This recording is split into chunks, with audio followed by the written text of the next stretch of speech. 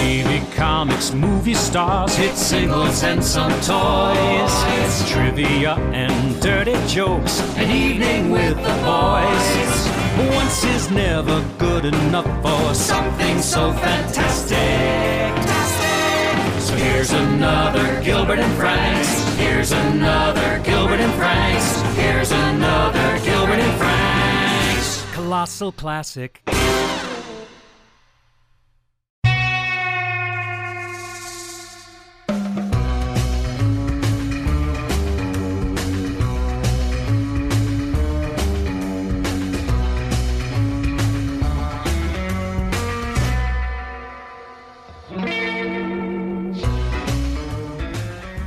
This is Gilbert Gottfried, and this is Gilbert Gottfried's amazing Colossal podcast with my co-host Frank Santopadre. We're once again recording at Nutmeg with our engineer, Frank Verderosa. Our guest this week is back for a return engagement because he just can't get enough of us. A 5-time Emmy-winning writer, producer, and director with hundreds of credits. He's created hit shows like That Girl and Kate and Allie, written and directed TV movies, feature films, and dozens of pilots, and scripted hours and hours of some of the best and wittiest comedy ever seen on network television, including 29 episodes of what many consider to be the greatest situation comedy in the history of the medium, The Dick Van Dyke Show. On his long, strange journey through show business, he's written for and worked with everyone. Yes, everyone, including Sid Caesar, Julie Andrews, Sonny and Cher, Steve Allen, George Segal, Betty White, Andy Griffith, Michael Caine, Goldie Hawn, George Carlin, Tim Conway, and of course his mentor and longtime friend, Carl Reiner. And if all that isn't impressive enough, he also wrote a hit song about the Brooklyn Dodgers, danced with Gene Kelly, drank sake with Peter Sellers, and watched Orson Welles pee on a 2,000-year-old wall. Please welcome back to the show our very funny friend, Bill Persky. God, I did all that. You did. I really did all that. You did. I really did all that. God, it was fun, too. I just had such a good time. I never really had a bad experience, except I don't know if I mentioned this last time, doing Welcome Back, Kotter. Oh, no, you didn't get to Welcome Back, please, Kotter. So please. tell us by all means. When I stopped, Sam and I, who had a great partnership, but Sam Denoff. And I wanted to become a director, which is a singular thing. So we ended the partnership.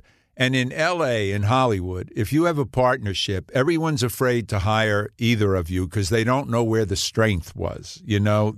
So who was the good one? They'd ask people, is he the strength? Is he the – what did he do? So I was a director, and I really didn't have any credentials to be that, but I just wanted to do it. So the first job I got, George Shapiro again. The great George Shapiro. The killer George Shapiro. He got me 3 episodes of Welcome Back, Kotter with Jimmy, what was the producer? Jimmy Comack. Jimmy Comack. And I was very excited about it. First of all, I have to tell you, the only person on that show that I liked and who was a really great person was Travolta. Uh-huh. He was a sweetheart. All the rest of them were pains in the ass. So I'm directing the show, and we have a run-through, and Comack is criticizing everything that I've done. And I really felt, well, Jesus, my first directing, maybe I didn't. Then the second day, everything he did, it was the worst experience in the world. And I found out, I said, you know what? If I never work again, I don't want to do the next 2 shows. I thought we were friends, and you're acting like a real prick. And it turned out that he had an anger at me for an Emmy Award that Sam and I won over something of his, and he was like getting even by humiliating me and stuff. But that was the only bad experience I ever had. He told you that? I found out from somebody else. Right. So a little petty thing like that. Hey. Yeah. Have you looked at the government lately? Well, you're giving us a segue since you used the word prick on your IMDb page. So there's quotes, Bill Persky quotes, and the first thing you're quoted as saying is what a prick Joey Bishop was. True. He was mean. Yeah. Well, you know the great story where he played twins on the show? No. Gary dear Gary. Oh, God. Oh, we should talk about your pal Gary I know Marshall. Gary from 1950 when we were both getting started, and we had a group called the 10 Scribes. We were going to write a Broadway show. We all were working for like $30 a week at places, and we were going to write a show. And in the group was Saul Turtletaub. Wow. Still around? Billy Angelos, who was an award winner on Carol Burnett, Fred Freeman and Gary, who were partners, and Sam and me. And I never told you about that? No, I don't think you did. Anyway, I'll tell you the thing about Gary. He worked with Joey a lot. And I have a show on Sirius, Radio Andy. Go ahead, plug it. No, it's okay. Okay. It's $125, you know what I mean? It's the cab fare. What's the show and where can people find it? Well, it's on Sirius Radio, on Radio Andy, and I've interviewed the thing that was amazing was that I interviewed Gary 2 weeks before he passed away. And I have to tell you, he was the most energetic. I mean, if you'd have said who in this room is going to not be here in 2 weeks, it would not have been him. He was working on a musical of Pretty Woman. Oh, yeah. Did you know that? Yeah. We wanted him on this show desperately. Oh, and he is. For personal reasons, we were sorry to see him go. He was one of the best joke guys. Belson was good, too. Belson was Jerry dark. Belson. Jerry was dark, but good. So anyway, they worked for a lot for Joey Bishop, and they did a show where Joey played twins, played both characters. And he started to get really upset, and Gary couldn't figure out what it was. And he finally said, Joey, what's wrong? He said, the other guy is funnier than I am. And he said, you're both guys. You're both guys. Oh, God. Yeah, but he was mean. He was a mean guy. Sam and I wrote one of those, I think. The Joey Bishop show. Yeah, you wrote Joey's Mustache. Joey's Mustache. It says you wrote two. Double play from Foster to DeRocher to Joey. Oh, God. I forgot that. Gary Marshall, the funniest. He did a show called Hey Landlord. Oh, sure, with Sandy Barron. With Sandy Barron. And we used to have a commissary on.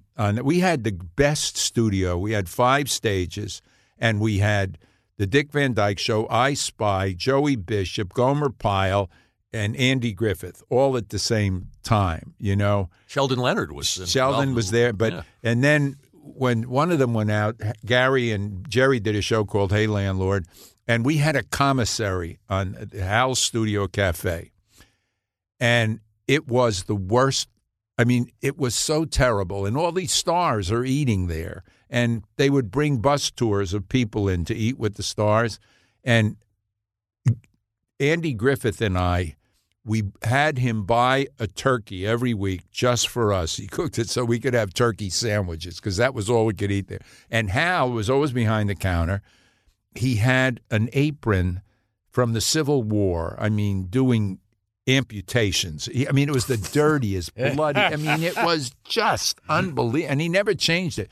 And when Hey Landlord was over, they had a rap party at the studio, and they hired some guy to do the food. And Gary got up and said, "The food is really good. We wanted to have Hal from the Studio Cafe do it, but he was booked. They're having a cockfight on his apron in Tijuana." You guys were friends for a long time. Oh, you and God, Gary. yeah. And Gary, Yeah. If you watch interviews with Carl about the early Van Dyke episodes, he says you and Sam saved his life. Yeah. Basically, but also Gary and Jerry. Gary and Jerry were terrific. They were the only people you didn't have to rewrite a lot. There was always tremendous rewriting. Back then we were doing 39 shows a year. It's a lot. Not 20. It's like 2 seasons now. So what happened is you didn't have a layoff. I mean, you had 13 weeks between production, but you had to start the shows. And so we'd bring writers in, and we'd lay out a story for them in most cases, and then they would bring in a draft because we needed 10 shows in the works because they get used up, one a week, and it takes you 3-4 weeks to get one. So we had shows. We had a guy who won a Writers Guild Award for a show that he had like 4 words in, And what happens with a lot of writers, I don't mean to slam writers, but, you rewrite, and they think it's theirs. I mean, another guy who we had, Danny Bonaducci's father. Oh, Joe Bonaducci. Joe, yeah. He came and he said, we did a lot of work on the show. And when we shot it and he was there, he said, I got to tell you the truth. I didn't see that much in it when I handed it in. I said, well, the stage changes everything. He had no idea. Now, here's something about TV directing. Like, do you think, how much skill do you think it takes to be directing a long-running show? Well, I have 2 answers to that. The regular director is like, and I direct as a writer, so I change things and do rewrites as I'm doing it. But most directors who are regulars on a show, they're protected because situation comedy, it's all about the writers. You can call them producers, you can call them whatever you want. But it's all about the showrunner. Yeah. It's all about an executive producer who is a cousin or, somebody. But a director who comes in on any series, I would say, whether it's drama or a situation comedy, you come in after the cast has done 10, 20, 50 shows. What are you going to tell them? Your character is, are you kidding? And then you say, well, do this, you move over there. And they'll say, well, I really can't because they know more about where they can sit, where they can't sit, what they can do. So it takes skill. You have to know what you're doing. And the camera work, you have to know what you're doing. But in situation comedy, so much of it is already patterned that you're not going to change anything. You're not going to come up with something that changes a character or, you know what I mean? You're pretty much a traffic cop in a lot of ways. Now, there were good traffic cops and bad traffic cops, but by and large, I mean, like Jay Sandridge and was not a writer, but he was a very good director. He had great taste, and he, he did Mary, and they listened to him. And Jimmy Burrows.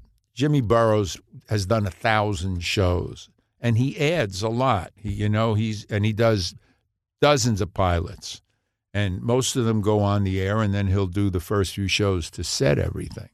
But in terms of to be the regular director on a show is to be a part of the cast. You know everything, and you lead them and keep them in the parameters. A guy who comes in to do a show or 2 shows is just a traffic cop. The cast can tell him rather than him telling them. You directed a lot of stuff. The New Dick Van Dyke Show. You directed an episode of that girl. Lots of Luck, a show you created. Oh, yes. With Sam. Roll, Freddie, Roll, which you showed us at the house. Roll, Freddie, Roll. Which I'll show Tim Gilbert. Conway. Yeah, Tim Conway. This is a premise. Yeah. Tell him the premise. Well, first of Freddie, all, Roll. Yeah. People say, who's the funniest person you ever worked with? And it's Tim Conway. Hands down, huh? You don't have to think about it. Who's the most creative? Dick Van Dyke. And Dick is funny, but he's classically funny. Timmy is funny in 1,000 different ways. So I wrote this movie, Sammy and I wrote this movie, which I directed, and it was about a really loser guy, and his wife divorced him. He has a little son, and the wife she married Jan Murray.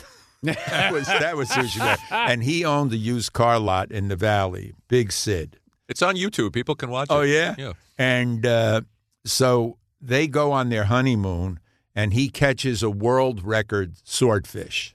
And he's having a Guinness Book of Records sale at his used car lot. And Tim has the kid, and taking the kid roller skating. And the kid only wants to go to the party and it's so sad. Poor Timmy is like this little schlep guy. And when they go to leave, they lost his shoes. So he only has the roller skates. So he says, I'm not giving you the roller skates till you give me my shoes. Now he goes out with these red, white, blue roller skates. And he ends up, because somebody thinks he's trying to break the record for being on roller skates, he ends up on roller skates for a week. It was Tim Conway. It was hilarious. Just him trying to open a heavy glass door took 10 minutes. He went off a curb and got his wheels caught in a sewer. And he's trying to great get physical comedy. Oh, my God. And the last part of the thing is that he broke the record, and all the press people are trying to get to him, and he's backing up, and he goes down a hill, and he's out of control going down a hill. And he did stuff. We did a day of shooting the stunts. At one point, he gets on the back of a motorcycle. He suddenly grabs the guy. The motorcycle was going about 15, 20 miles an hour, and Timmy just went right up on the back. He went down a hill. We had a stuntman to do that, and the stuntman said, I really don't think I'm going to do that. So Timmy said, I'll do it. So he goes down this hill. There was smoke coming out of the wheels. I mean, it was unbelievable. Anyway, all kinds of stuff. He was going down a hill, and a guy had a push broom, and he grabbed the push broom, and he hooked it around a pole and skated across. I mean, it was unbelievable. And when we were driving back, I was so excited. And I said, Timmy, I gotta confess something to you. Until today, I didn't know I could direct a stunt scene. He said, you know what? I didn't know I could roller skate. That's great. I know I went through that stop sign back there, sir, but I'm sorry, and there's a logical explanation. Thank you. You see, my skate came off my brake, and I got it stuck in my accelerator, sir. So you can see it right here, sir. If you just want to take a look, so you can see it right there. Will you get out of your car, please, sir? That's pretty difficult, sir.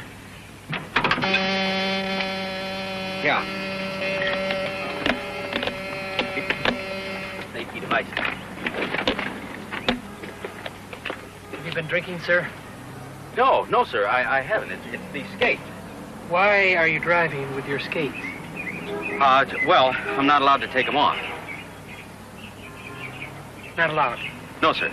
You see, well, if I took them off, I'd start all over, and then, well, I'd lose 5 hours. I'm going to have to ask you to perform a sobriety test, sir. Wait a minute, officer. I told you I haven't been drinking. But he didn't practice on the skates No, for weeks. He just put them on. He was... Here, one episode of Welcome Back, Kotter, which you referred Yes. to. Now, Alice. Tim Conway and Harvey Korman were close. Please. Oh, yeah.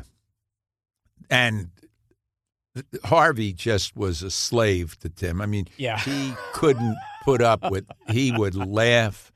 It was just unbelievable. I don't think they were really that great friends off. Harvey was kind of on his own, on his own place. But on the air and in things, they were unbelievable. Was it somebody that told us Harvey Korman did Shakespeare? Oh, yeah, it was very yeah. good. Yeah, he did serious actor? he did a great Hamlet. Carl said yeah. it was one of the great Hamlets that he saw perform. Someone told us that. Wow. The Betty White show you directed? Yes, I do. Oh, God, she With was John good. With John Hillerman, yes. That's one of your favorites, Gilbert. Oh, that's right. Oh, he was a my terrific guy. God. You like John? Oh, yeah. I've never met him, never worked He's with a him. classy guy. Terrific actor. We should try to get him on. This I love. Well, Baby, I'm Back. We won't talk about because we'll skip now, right over to Hillerman Lamont was Wilson. on with Tom Selleck. On Magnum. Yeah, Right. Magnum.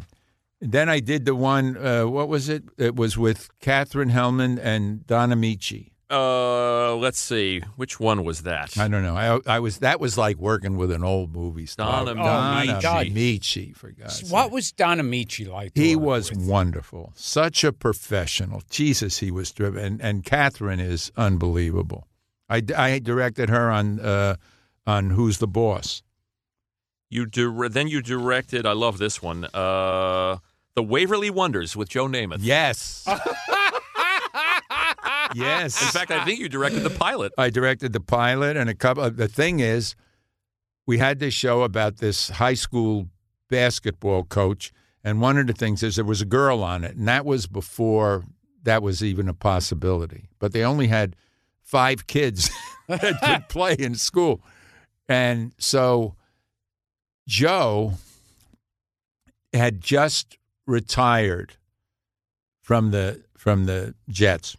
Or where was he? Yeah. No, he had left the Jets already. The Rams, I think. Yeah, was he his left, last and he stop. was in L.A., and someone said, do you think we could get Joe Namath to do this? So I had a meeting with him. Greatest guy. God, was he a terrific guy. Oh, you know, the stars, everybody has to have a celebrity. You know what I mean? Cary Grant, no matter who, he has to have somebody. And I remember once I was in the Universal commissary, and I mean, it was loaded with Cary Grant and Ingrid Bergman and Henry Fonda, and I mean, it was buzz, and all of a sudden, it was like they cut the soundtrack. Sandy Koufax walked in. Wow. That was a hero to them. I love that. And when I met Joe for the first time, I met him at the Beverly Hills Hotel, and there used to be the Polo Lounge over in the corner, and then there was a stairway way over to the right to some rooms, and he was in a suite down there. So I met him at the door, and it was around 7 o'clock. People were all coming in, going out. It was crowded. And as we walked from the door across to the steps, do you remember the old E.F. Hutton commercial? Where when E.F. Hutton talks, everybody, yes. What it was, everybody froze in place. Yes. That's what it was when Joe Namath walked through that lobby. It was like everybody, there was no sound behind him, and as people saw him, it was either him or me they were reacting to. I don't know, wait a minute, I've been telling the wrong story. It was amazing. Well, now we're going to destroy whatever entertainment value was in the show by breaking for a commercial. Gilbert will like this one. How to Pick Up Girls, the TV movie. Listen to this cast, Gil. Desi Arnaz Jr., Richard Dawson, Alan King, and Abe Vigoda. Oh, my God. Abe was so sweet. God, yeah. That was about a book a guy wrote, a very successful book. Yeah. What was Almost Heaven with Ava Gabor and Jay Leno? That's Ava Gabor is a punchline. You got to forget Ava Gabor. Yeah.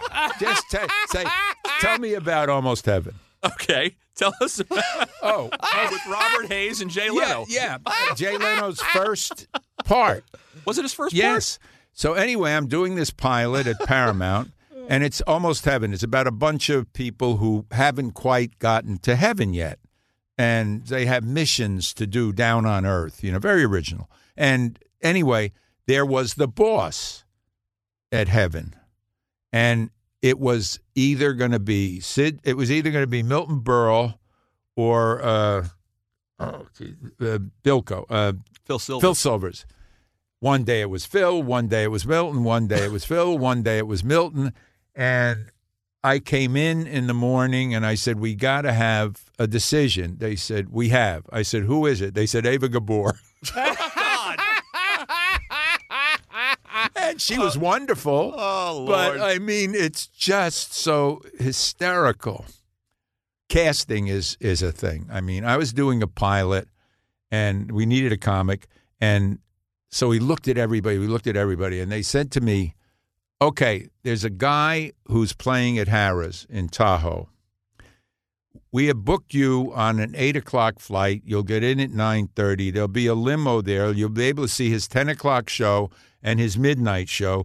Then you'll spend some time with him, and then there's a 4 o'clock flight, and you'll come back and you'll be here. And I said, no. They said, what do you mean no? I said, I wouldn't do that. They said, why? I said, because if I died doing that, I would never forgive myself. That is the stupidest. I said, Reno Airport's not easy to go into. I'm not going to risk taking off and going in the middle of the winter for something as stupid as this. Tell us about working with George Segal. You directed George Segal in in a drama. Yes. Finding the Good Bar Killer. Capture the Good Bar Killer. Yeah. It was George Segal's first television movie. And at that point in time, it was a downgrade for a guy. And to do TV. To do TV. Yeah. And so he was terrific, but he was still a star on a Hollywood star, not a movie of the week star. Shelley Hack was in that. Yeah, and too. Joe Spinell. And Joe Spinell, yeah. Oh, God, I did that for Sonny Grasso. You know who Sonny Grasso is? I know who Sonny Grasso's the guy who, with his partner, broke the French Connection. Yeah. Yes. Doyle. And he became a producer, but first he became an advisor and stuff. He was an advisor on The Godfather. And the scene in the toll booth. Oh, yes. He went up to Francis when they were showing what they were going to do, and he said, Francis, you can't do this scene the way, with all that. I mean, there'd be nothing left of Long Island at that, with all those guns and all those bullets. And he said, you'll be a laughingstock if you do that. It's very non-authentic, and I have to caution you. And he said, well, I really feel I should do it, Sonny. He said, okay, but I just want to be on record because, I'm trying to get a reputation, and I want it on record that I said this is a mistake. So they did the scene, which turned out to be one of the most amazing scenes in the world. And Sonny said, I'm off record. He said, you should have Sonny on here. Sonny Grasso. Oh, my God. What stories. And getting back to, because you mentioned The Godfather, getting back to Abe Vigoda. Oh, God, Abe was so sweet. Yeah, tell us about Abe Vigoda, because he was... You always thought he was sick. Maybe that's why they declared him dead. Did you always thought he had an upset stomach at all times? He was an athlete. He was a runner. He was a handball player. I know, but as it turns out. He just looked like you wanted to give him a Pepto-Bismol or something. But what an actor and what a sweet man. Yeah, he's always sweet. What amazes me about him is in real life, he was this Jew complaining about his ailments. And as Tessio, he's so chilling. Oh, God, yeah. No, he was a craftsman, I mean, he could do it all. They say he got that part at an open audition, that he didn't have representation, and Coppola was willing to see some actors without agents. And he walked on. Oh, he was terrific in that. And you directed the pilot of Who's the Boss? Who's the Boss? Yeah. And, doing pilots is great. And I did pilots, and I would always have an understanding. I said, you have to understand, I direct as a writer. I'm not in competition with your script, but I will see stuff, and I know this from being a writer myself, that when I saw the Van Dyke Show and what Dick would do with something that you didn't imagine was there, and he would find it. And I said, so I will write stuff. And if you don't want that, then don't hire me. But it also is really excites the actors because there's a certain amount of improvisation to it. So that's how I directed. And I got Tony. And then the interesting thing is the little girl, Melissa Milano. Every time I see her now playing a slut, I want to smack her.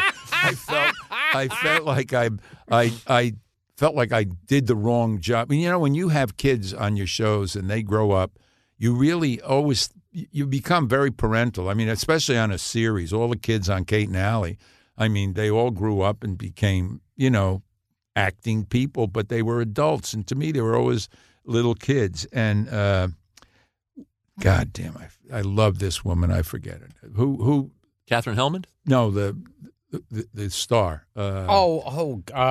Geez. Brilliant. Oh, She's on. She's on a law show now, I think. No, she's on the gay show. The show. Which show are we talking about? Well, you know what's funny? As you get older, Yeah.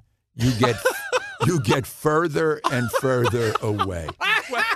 You say, she was on the one with, he was in it, and they were in. It was the city, to and Gilbert every week on this show. And then the guy who remember, and you're a million miles away. Judith Light. Judith Light. There you go. I'm so glad because I would have gotten that at about 4 a.m. And that's the worst when you wake up in the middle of the night when you're old, Screaming Judith Light. And you for some reason think of an actor out of nowhere, right? And you can't remember his name. Well, the last time you did the show, you couldn't remember the name of the woman who created "Baby I'm Back." Yes, so we're going to set the record straight. It was Lila Garrett. Yeah. Anyway, Judith Light, and to this day, we are great friends, and she is a brilliant actress and a real great lady. But they did not want her for some reason, and I just fought for her, and she got the part, and she, was sensational. And when I finished the pilot, I said to the writers, who I'm not even going to try to remember, but they were wonderful. And they said, that was great. I said, yeah. I said, the pilot was great. I don't know what you're going to do next week. And they ran for 7 years. Long time. I still get checks. For Who's the Boss? Yeah, I got they're going down in value, but I think I got one for $6 or something recently. Now, when you watch a sitcom or other shows for that matter, what really gets you, annoys you in the writing and directing and structure? Well, I hate Two Broke Girls because, and I'm sorry because a great guy wrote it. I mean, he wrote, here we go. Yeah. Give me a hint. He wrote and created the one with the girl who was it was Sex and the City. Darren Star? Yeah. King. The other guy. Yeah. Michael Patrick King. Michael Patrick King. Lovely, lovely guy. And, this show works like crazy. But I hate shows that are about getting to the joke rather than the joke coming out of what has to happen. People will say, wouldn't it be great to do a joke here? And then you back up and you try and get to it. And then there's the thing where you're telling the story and then you have to make that funny. And when people obviously had a joke that they're trying to get to, that always bothers me, What else did I do? Well, Gilbert will appreciate this. You directed a pilot called Night and Day, starring Jack Warden, an actor that we talk about. God, I don't even remember that. You don't remember directing Jack Warden? Mason Adams and Hope Lang. Jesus, I totally don't remember that. Doesn't ring a bell. Do you remember anything about Jack Warden? Oh, I love Jack Warden, yeah, and I knew him, and I loved Hope Lang. I got a great Hope Lang story. Okay. I was going back and forth between New York and L.A. because I was involved with a bad relationship in L.A., which I am great at. But I got over it. 20 years to the best woman in the world. Anyway, I was going out to there, and I loved to stay at the Beverly Hills Hotel. I mean, it was the most fun in the world. Not the new one, but the old one. It was really great. And my twin daughters would play Charlie's Angels in the Beverly Hills Hotel. They loved that. And at any rate, I was going to L.A., and Mary Tyler Moore and Hope Lang were really great friends. And when Mary came to New York, she didn't know anybody really but me from the band. So we spent a lot of time together, and she and Hope rented a house out in the Hamptons because my friends and I had one, so they were nearby. Anyway, I said, I'm going to L.A., and Hope said, oh, you have to stay at my house. And I said, no, I'm not good at that. She said, no, you really have to. It's beautiful and it's thing, and there was no way to avoid it. So now I go to Hope Lang's house, and it's the kind of thing where you open a drawer and there's underwear in it and shit like that, you know. And I'm not happy. I just want to get out of it. So finally I get in the bed, and I'm watching television, going to sleep, and all of a sudden, about 3 a.m, I hear this screaming, and I wake up, and on the screen there is a guy strangling Hope Lang. I swear to God. No, you can't make this up. How bizarre. And I just said, Hope, this place is cursed for me. I'm going to Beverly Hills. But can you believe that? I'm in her bed, and there's a guy strangling her. And she was the wife on the new Dick Van Dyke Show. Yes, she was. Hope Lang. Shot in Cave Creek. Yes, which you directed. Oh, and Sam and I wrote one that was so great. We wrote one called The Sioux and the Jew, and we spelled them. We spelled Jew, J-O-I-U-X, and it was about J-U-I-X. Just like Sioux, and it was about this guy who owned a delicatessen in Arizona, and this Indian came and was selling stuff in front of his store, and he didn't like it, and then they became great friends. But it was The Sioux and the Jew. It was And she was Charles Bronson's wife in Death Wish. She was. Yes. great girlfriend of Sinatra. Hope Lang. Oh, yes. Did she have any stories about Sinatra? Yes, not to me, but Bernie, Saul and Bernie Ornstein and Turtletop, they did that show, and they lived in Cave Creek, Arizona. Right. And one day, Hope said, "You're going to come to dinner tonight. Frank is cooking." They said, "Frank is good." He flew in. Bernie said, "It's the best Italian meal he ever had." Really? Sinatra flew in and cooked a home. Yeah, made well, a home I'm sure he didn't fly in to cook. I mean, he had other plans. Right. I mean, how long could dinner last? Now, you told me before we got on the air that you have a story. Oh, it's so funny. Yeah. I have this family.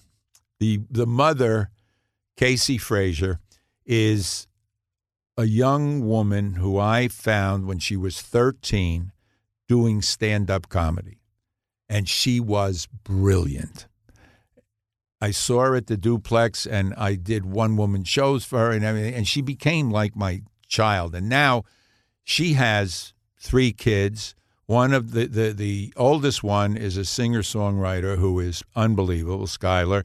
And then Maeve, the middle one, is 13, and she's a stand-up comic. She's doing all the clubs and everything. And then Amaya, who is 8, is in the New York City School of Ballet. And I found out tonight, because I saw Casey, that Amaya was picked to be in Swan Lake, the big production, as one of the children. So they're an amazing family. And their names are Press. And I said, we got to do a series called Press 3 for more options, because they're hysterical together. Skylar and Maeve went to the auditions for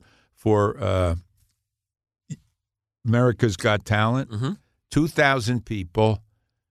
They both, out of 3 kids, called back, and both of them did it. Maeve did stand up, and Skylar sang. But at any rate, I told Casey I'm going to do this.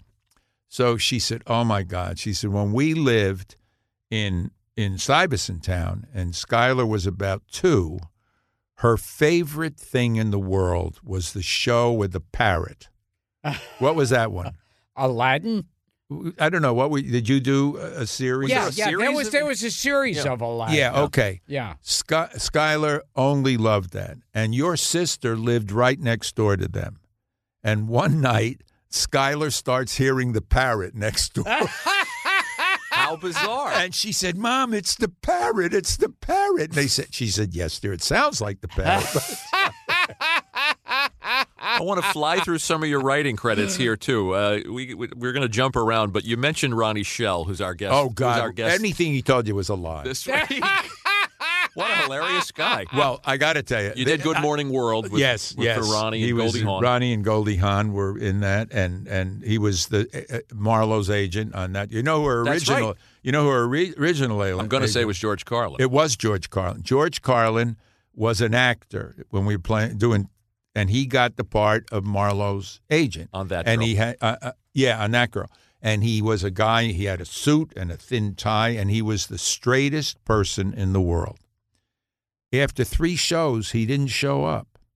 And we had to replace him. We didn't know where he was or what he was doing or what happened. We thought he was dead. He went off to become George Carlin, But we got Ronnie Schell was her agent. But Ronnie Schell. Was it Harvey Peck? Harvey Peck. God, you just, you could be my memory. What does it pay? I wrote a piece that was in the L.A. Times. It was called The Maintenance Man, and it's that at a certain point you have a new job. You're a maintenance man. You're taking care of your own maintenance, and you have to be friends with 2 other maintenance men to remember something, And at any rate, Ronnie used to do a thing that I don't know if it'll play on the radio, on hearing it, but he would always say, is there a part in it for me? Is there a part? Is there a part? He would go around everybody and say, is there a part for me? So Sam and I used to say, yeah, there's a part about this Englishman. And Ronnie said, yeah, I could do that. He said, yeah, but his mother was Chinese. Then he would start doing a Chinaman whose mother was Chinese, an Englishman's mother Chinese. Then you say, but his father was from India. And so then he'd incorporate that. And he has a limp. He'd start to limp. And eventually he would incorporate everything, 20 things, all into it, to the point where the guy couldn't walk. He had to crawl. He'd be on the floor, and he would unerringly immediately be able to do whatever you said. Talented guy. He was funny. Yeah, he did everything. Let's see. Here's some other fun stuff. I have to ask you about 3 for Tahiti. My God. Which starred our friend Bob Einstein. Bob Hogan. And the late, great Steve Franken. And Alan. Who was the other? Alan. Oh, God, Alan. I'll look it up. Yeah. So we go to Tahiti in 1969. And Mutiny on the Bounty had been there. But nobody, that was a big motion picture company, but nobody had ever tried to shoot down there other than that. And they had trouble because as beautiful as the Tahitians were, most of them didn't have teeth because they kept eating sugar. Beautiful, but without teeth. Yeah, sugar cane. and sugar cane, and they would eat butter.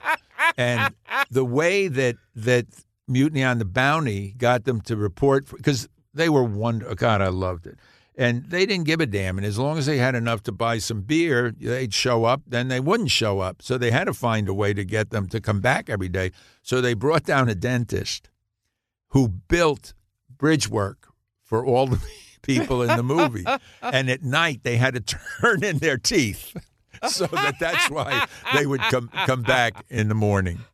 At any rate, we went down there with a Dodge pickup truck. That's what we had, and we had no idea what was happening. Bobby Einstein was in it, and we checked into the hotel, and while we were checking in, Bob got his room first, although they said, well, it may not be made up or whatever. So he went to his room first, and he came back 40 minutes later, and he had already gotten laid. Nice. The woman who was checking out. So anyway, we did this incredible show. God, did we have fun? Funny guys. You remember Steve Franken he was the waiter in the party? Oh, yes. You remember him? Yeah. He passed away young. Am I eating raw fish? Right! Why am I eating raw fish? Because that's what they eat in Tahiti. You expect me to live in a place where they eat raw fish? Well, that's the only thing I'm going to serve around here. So you can either eat the raw fish here or there. And there, they've got girls. Oh, look, it's not so easy. Oh. God, we drank. Oh, did we dance? Nobody ever slept. Nothing. And they had this thing there called a stonefish. And if you stepped on it, it looked like a rock, but it was spiny, and you were dead immediately. So everybody was very careful when they went in the water. And I met this woman, and we went for a swim, and everybody you'd keep flip-flops on in the water. And her flip-flop floated away, and I started to go after it, and I said, nah, I'm not going to do that. And one night, Marlon Brando came over because he had that Taiaroa, his island. God, it was fun. You know what happened? Everybody, including me, 5 guys came back and got divorced. Everybody came back from Tahiti and got divorced. Absolutely. How bizarre. Yeah, well, nobody had any affairs, but you suddenly said, Jesus, I don't have to take any shit. Like, look how easy life is. And for years afterwards, when I saw any of the crew guys, you'd be walking on a lot, and they'd say, Tahiti. And you say, yeah. It was unbelievable. Einstein did this show, and he is one of the funniest people who God. ever walked the earth. We did it on the phone or here? Yeah, he was on this phone. He just ripped us from start to finish. His boy. Yeah, goddamn, is he a funny man. Now, you worked with Sonny and Cher. At a point where they were not hireable, really. Yeah. We had written an album. When I had my first child, I started writing, incidents of things that came up. And then Sam and I took it and we wrote an album called The First 9 Months Are the Hardest. With Lenny Weinrib. Lenny Weinrib did the album. Yeah. Uh-huh. It was really a terrific album. And we decided that we could make it into a TV special. But we wanted to have 3 real couples. So Dick Van Dyke was going to play the obstetrician that tied the whole thing together. And we had Kenny... Oh, Ken Berry. Ken Berry and his wife, Jackie who was Joseph. Jackie Joseph, who were a really great comedian. And then we had Jimmy Ferrantino. Yeah, and Michelle Lee were the other couple, and we needed another couple. And we said, well, what about Sonny and Cher? And the network said, no. So finally, there was no other couple, so we got them. And they were wonderful. And that's where their series, the next thing, immediately. There's great stuff here. We don't have time to get to. I'm going to throw wild cards at you, and you get to pick. Do you want to talk a little bit about the funny side? The funny side was an outgrowth of the First 9 Months Are the Hardest. Right, we did a show originally called The Americans, and we wanted a wealthy couple, an African-American couple, a blue-collar couple, a senior citizen couple, and a young teenage couple. And what's her name? Cindy Williams. Cindy Williams was with Michael Lembeck. Correct. God, I'm telling you, Look this at is you. This is better than taking a test at NYU. Where you have Son to of pay a for it. zipper. And you work with our friend John Amos. John Amos was on it, and it was an original musical comedy every week. And the music was written by Dave Frischberg. Do you know Dave Frischberg? My Attorney, Ernie, and he is. Get an album of David Frischberg. Okay. He is the best. And we did original music every week. We'd take a subject, and it would be played out by, ambitious. And we had, Burt Mustin. I was just going to say, tell Gilbert who played the... Burt Mustin. Oh, God. Burt Mustin, the most adorable, Drew's wonderful man in the world. God loved him. With Queenie Smith. Queenie Smith. Did anybody ever know his actual age? Yeah, he was about 86, I think. Wow. He was a cadet at the Citadel. Yeah, and I did know that. Yeah, did you guys sing in a barbershop quartet? And I used to say he had a barbershop quartet, and I sang with them a few times. And we had these dance numbers. Warren Berlinger was sure, in I remember it. him. And who were the wealthy couple? They went on to be writers. Dick Clare and Jenna McMahon. Dick Clare and Jenna McMahon went on to do a lot of writing. Funny writers. They were like a shishi club act, like downstairs at the upstairs at the downstairs and stuff. And Bert, we'd be doing Rockette numbers, and he's dancing, and his legs are swelling and everything. Never complained. And then Gene Kelly became our host. We had different hosts all the time. We had Jack Benny when we did a show about money, and I forget who. I remember Jack, and then Gene was the regular host. And we did a scene where we did a show where there was a haunted house in it. I don't know what the premise was. And they all went to this haunted house and they were scared. And then Gene had this mask, one of those rubber masks on, and he said, "It's over, it's over." And he pulled the mask off and his toupee came with it. And he said, "It's all over." Oh, no. He said, "Burn that." What a great guy. Gene Kelly was? Oh, God, was he a great guy. Sam and I met him. We used to do, it wasn't the upfronts. They didn't call it that. When they'd introduce the new shows to the affiliates, they would do a show. And ABC, we did that show. It kept us alive for a couple of years. In Chicago, we would do that show. And so whoever was on that year to be introduced, we would do a show with them. And when Kelly was on Going My Way, and we started working with him, and he said, "I'd like to maybe we'll do a takeoff on Smith in and Joe out." It's an old vaudeville thing. We had no idea what he was talking about. And he'd then come up with another one and another one, and we would say, yeah, we didn't know what that. And then we walked in one day, and we said, "Gene, we think we have the thing we should do." And we made up this thing, The Rent is Due.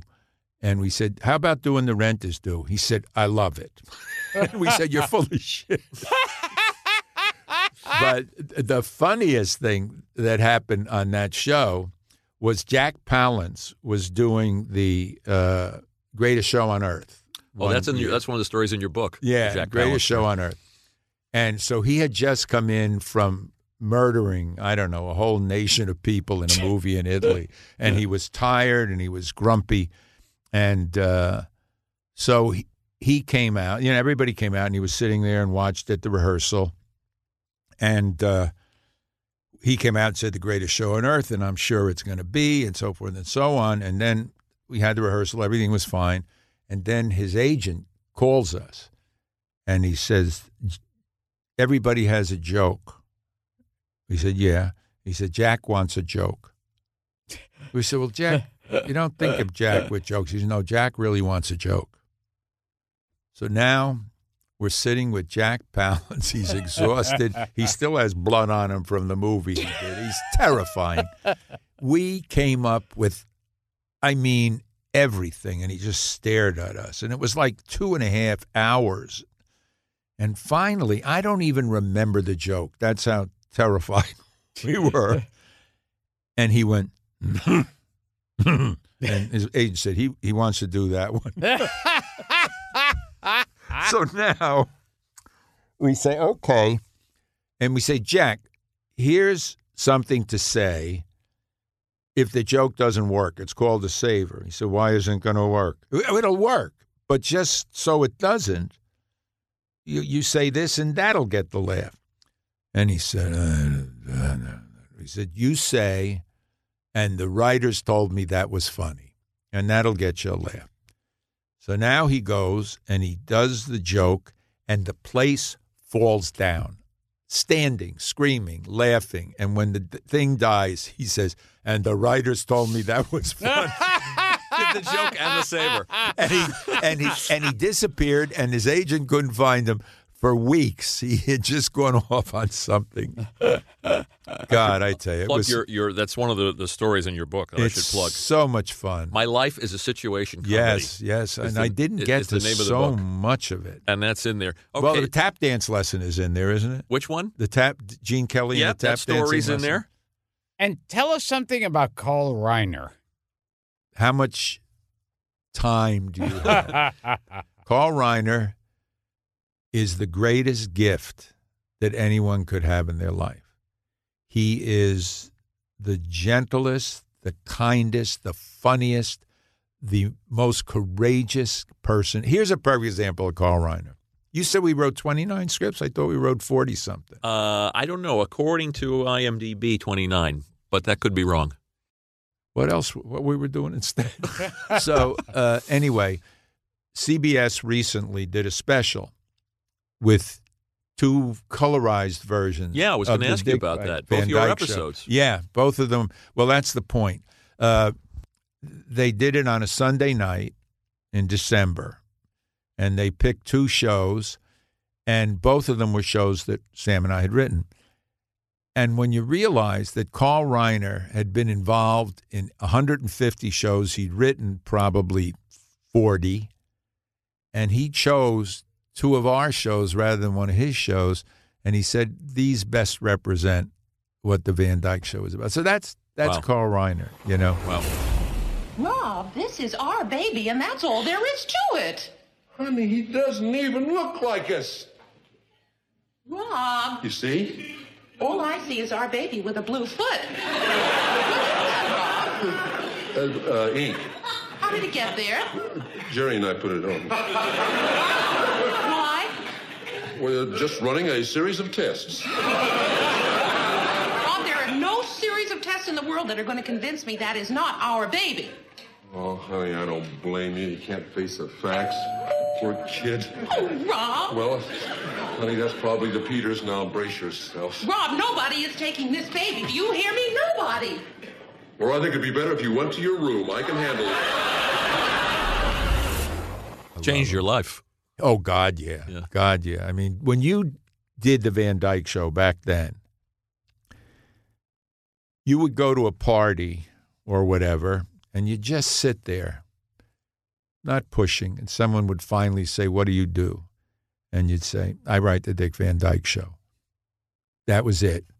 That's all anyone cared about. It was that revered back then. I remember I heard when they did the reunion, Dick Van Dyke, Yeah. that when Carl Reiner walked in, sat in the director's chair, he threw it all together in 2 minutes. Yeah. He said, okay, you there, you take a pause there, go. And it's like. Yeah, he and I did a rewrite at the Bel Air Hotel on the thing. You know who was great in that was Mary, because by that time she was Mary Tyler Moore and had this huge success. But in the reunion, she was Laura Petrie, and so that she was one of the players. And she just accepted that, and not being featured, not being, they were great people. They were all great people. And you mentioned Jack Benny before. Yes. Tell us about Benny. What do you feel about him? That's what he is. Sweet, funny, laid back. And he was so great because we were doing this show about money, and who better to do a show We about weren't money? bullshitting. You worked with everybody. Yeah, it's true. Yeah. Who else have I got? I mean, countless other people. Tell Gil, and we'll use Carl. We'll use as a segue to go out because we have a little piece of music. But I read the book again for the second time. Again, My Life is a Situation Comedy. I think Gilbert would appreciate the Bing Crosby story with your babysitter, your housekeeper. Well, this is a story. I like it already. This is a story I tell about, when I'm speaking at colleges and stuff, and I talk about cell phones, and that in a way they take away as much as they give, because most cell phones conversations, you're not communicating, you're contacting, and they get in the way of stuff. And I said, here's a situation that never would have happened if there had been cell phones. Back in 1961, we had just had a baby, and we had a house, and we had this housekeeper, Levy Leventhal. She was I love her name, too. Yeah, she could have been the symbol of America instead of the eagle, and you would have accepted it. She was like George Patton, who could bake the best pies in the world, if you mix those two together. And she had come to Arizona in a covered wagon, and her father had that's how old she was. And she was so friggin' American. It was unbelievable. She was really something. And she had never met Jews until us. I was the first Jew. And she said, Sweet. You people are really fine. And, that was it. That was nothing like when I went to grammar school for a year in Hot Springs, Arkansas in 1941, and I was the first Jew ever in the school system. And they were waiting for me for 2,000 years. That was fun.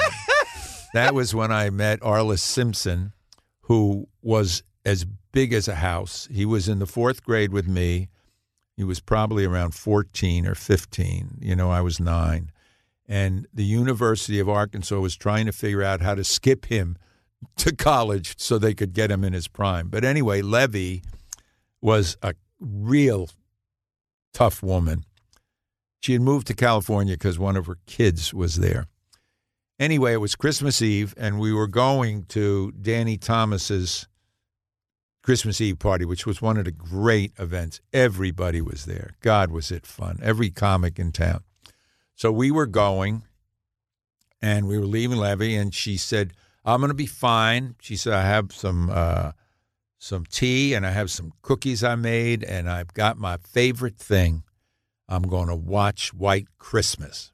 I love it. I watch it every year. And I said, a Jew wrote it. And she said, I say, you people, you're fine. So we go to the party. She's got White Christmas on. We come home around 12:30, 1 o'clock. And that's, in those days, the television used to go off at midnight. Sure, yeah. You get color bars. And all you'd get was the white thing and a noise, a hissing noise if you left the set on. And we walk in the door, and Levy is out, gone.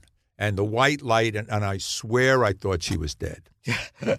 And I cautiously walk over to her, not to scare her or myself if she is dead, and I whisper, Levy, are you all right? And she slowly opens her eyes and says, I'm just wonderful. And I say, oh, that's good. And she says, he was here. And I think she's talking about the baby Jesus that she saw in a dream. And I said, who was here? And she said, Bing Crosby. And I said, of course he was. He was watching. She said, don't belittle me, Buster. And she opens her hand, and there's a thing in it. And I look at it, and it says, thank you and Merry Christmas, Bing Crosby. And I said, what happened? She said, well, I was watching White Christmas, and the doorbell rang, and I got very annoyed. And it rang again. I finally went over, and I said, who is it? And voice said, it's Bing Crosby. And she said, you're ruining my night. Get the hell out of here. And he said, no, really, ma'am, it's Bing Crosby. Do you have a chain on the door? You could up. So she opened the door, and there's Bing Crosby. His car had broken down on his way up to a party on top of the hill where I lived, and he wanted to use the phone to have someone come pick him up. So while they're waiting, she's sitting with Bing Crosby, and he's telling her about the movie and all of the stuff. And as he's leaving, she said, Mr. Crosby, would you sing White Christmas just for me? And he did. Amazing. May your days be merry and bright, and may all your Christmases be white. That, to me, is as great a Christmas tale as any of these movies. Isn't it just the best? That would make a movie. Yeah. He was on his way up the hill to a party. Yeah, he was going to a party. And he sat there with her and talked to her. Wow. And had a couple of cookies. And he was here. And then sang White Christmas for her. It's great. But when I walked in, saw it, I thought you'd like that one, Gil. But that's an amazing story. Never happened today. That's right. He'd call on his cell phone, come pick me up. Levy doesn't get her experience. Levy doesn't have the. So there's stuff that gets taken away from us, spontaneity and things that happen. We will return to Gilbert Gottfried's amazing colossal podcast, but first, a word from our sponsor. You know, another thing I noticed about today's stars. People used to have acts like Rich Little. We just had him on. Impersonating people. Do your impression of Brad Pitt or George Clooney. Yeah. Oh, we talked about that very thing with Did Rich you really? Yeah. Yes, we did. Because I thought that there's no We had the same conversation with Rich and Will Jordan. Oh, really? That Isn't that funny? Because I started the Cagneys and the Bogarts and the and Edward the G. people Robinson. who had distinctive styles. They're all gone. They're all gone, and everybody is something different in every picture. But there's no classic. I mean, Clooney is great, and it's all, but it's a different kind of a thing. They were super types, Edward G. Robinson. Yeah, sure. As a matter of fact, I had an act. Everybody did. I had an act when I was in college. I was doing impressions, and I was invited to my daughter's school. When we had done the first 9 months of The Hardest, my daughter was. They wanted me to come and screen the thing and tell the kids about what it was. So they had a interview with me in the school paper, and the kids said, "Were you ever a performer?" I said, "Yeah, I used to have an act where I did impressions of actors, most of whom are now dead." And when the paper came out, it said Dana's father used to do impressions of dead actors. Who did you do? Oh, everybody. Bela Lugosi. You did Bela Lugosi. I did everybody. Oh, let's hear you, Lugosi. Please. God, I haven't done it in years. Permit me to introduce myself. I'm the Count Dracula. That's pretty good. Not bad. Not bad. Especially to an audience who never heard Not it. bad. But the funny thing is, you could do impressions of them dead. Bogart would have his hand on his side of his mouth, and Cagney would be pulling up his pants in the coffin, So they had such distinctive... And Sullivan. Everybody had mannerisms. Everybody had a mannerism, and today they don't. Yeah, it's gone. And you were talking about going to the Christmas party. Yeah. And who was there? Who were some of the people? Joey Bishop, Lenny Kent. Lenny Kent. Buddy Hackett.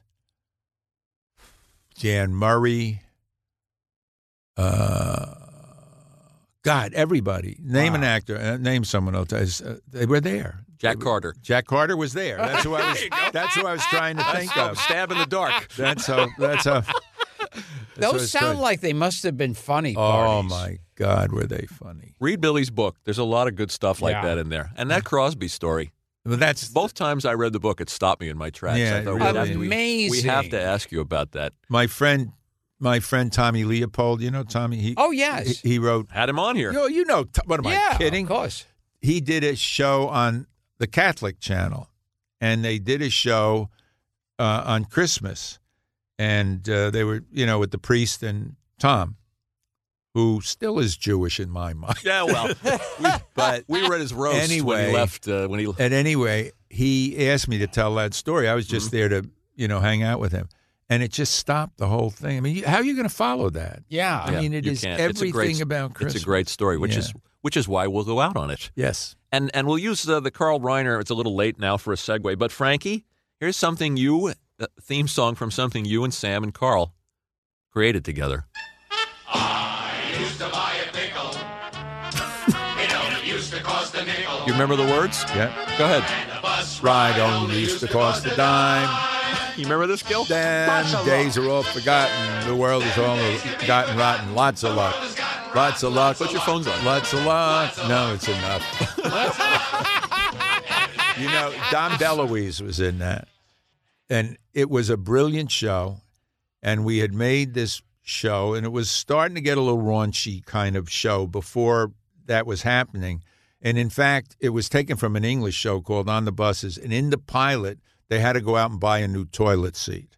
So the show was about a toilet. They ran the pilot. The network said they were supposed to go on after Sanford and Son.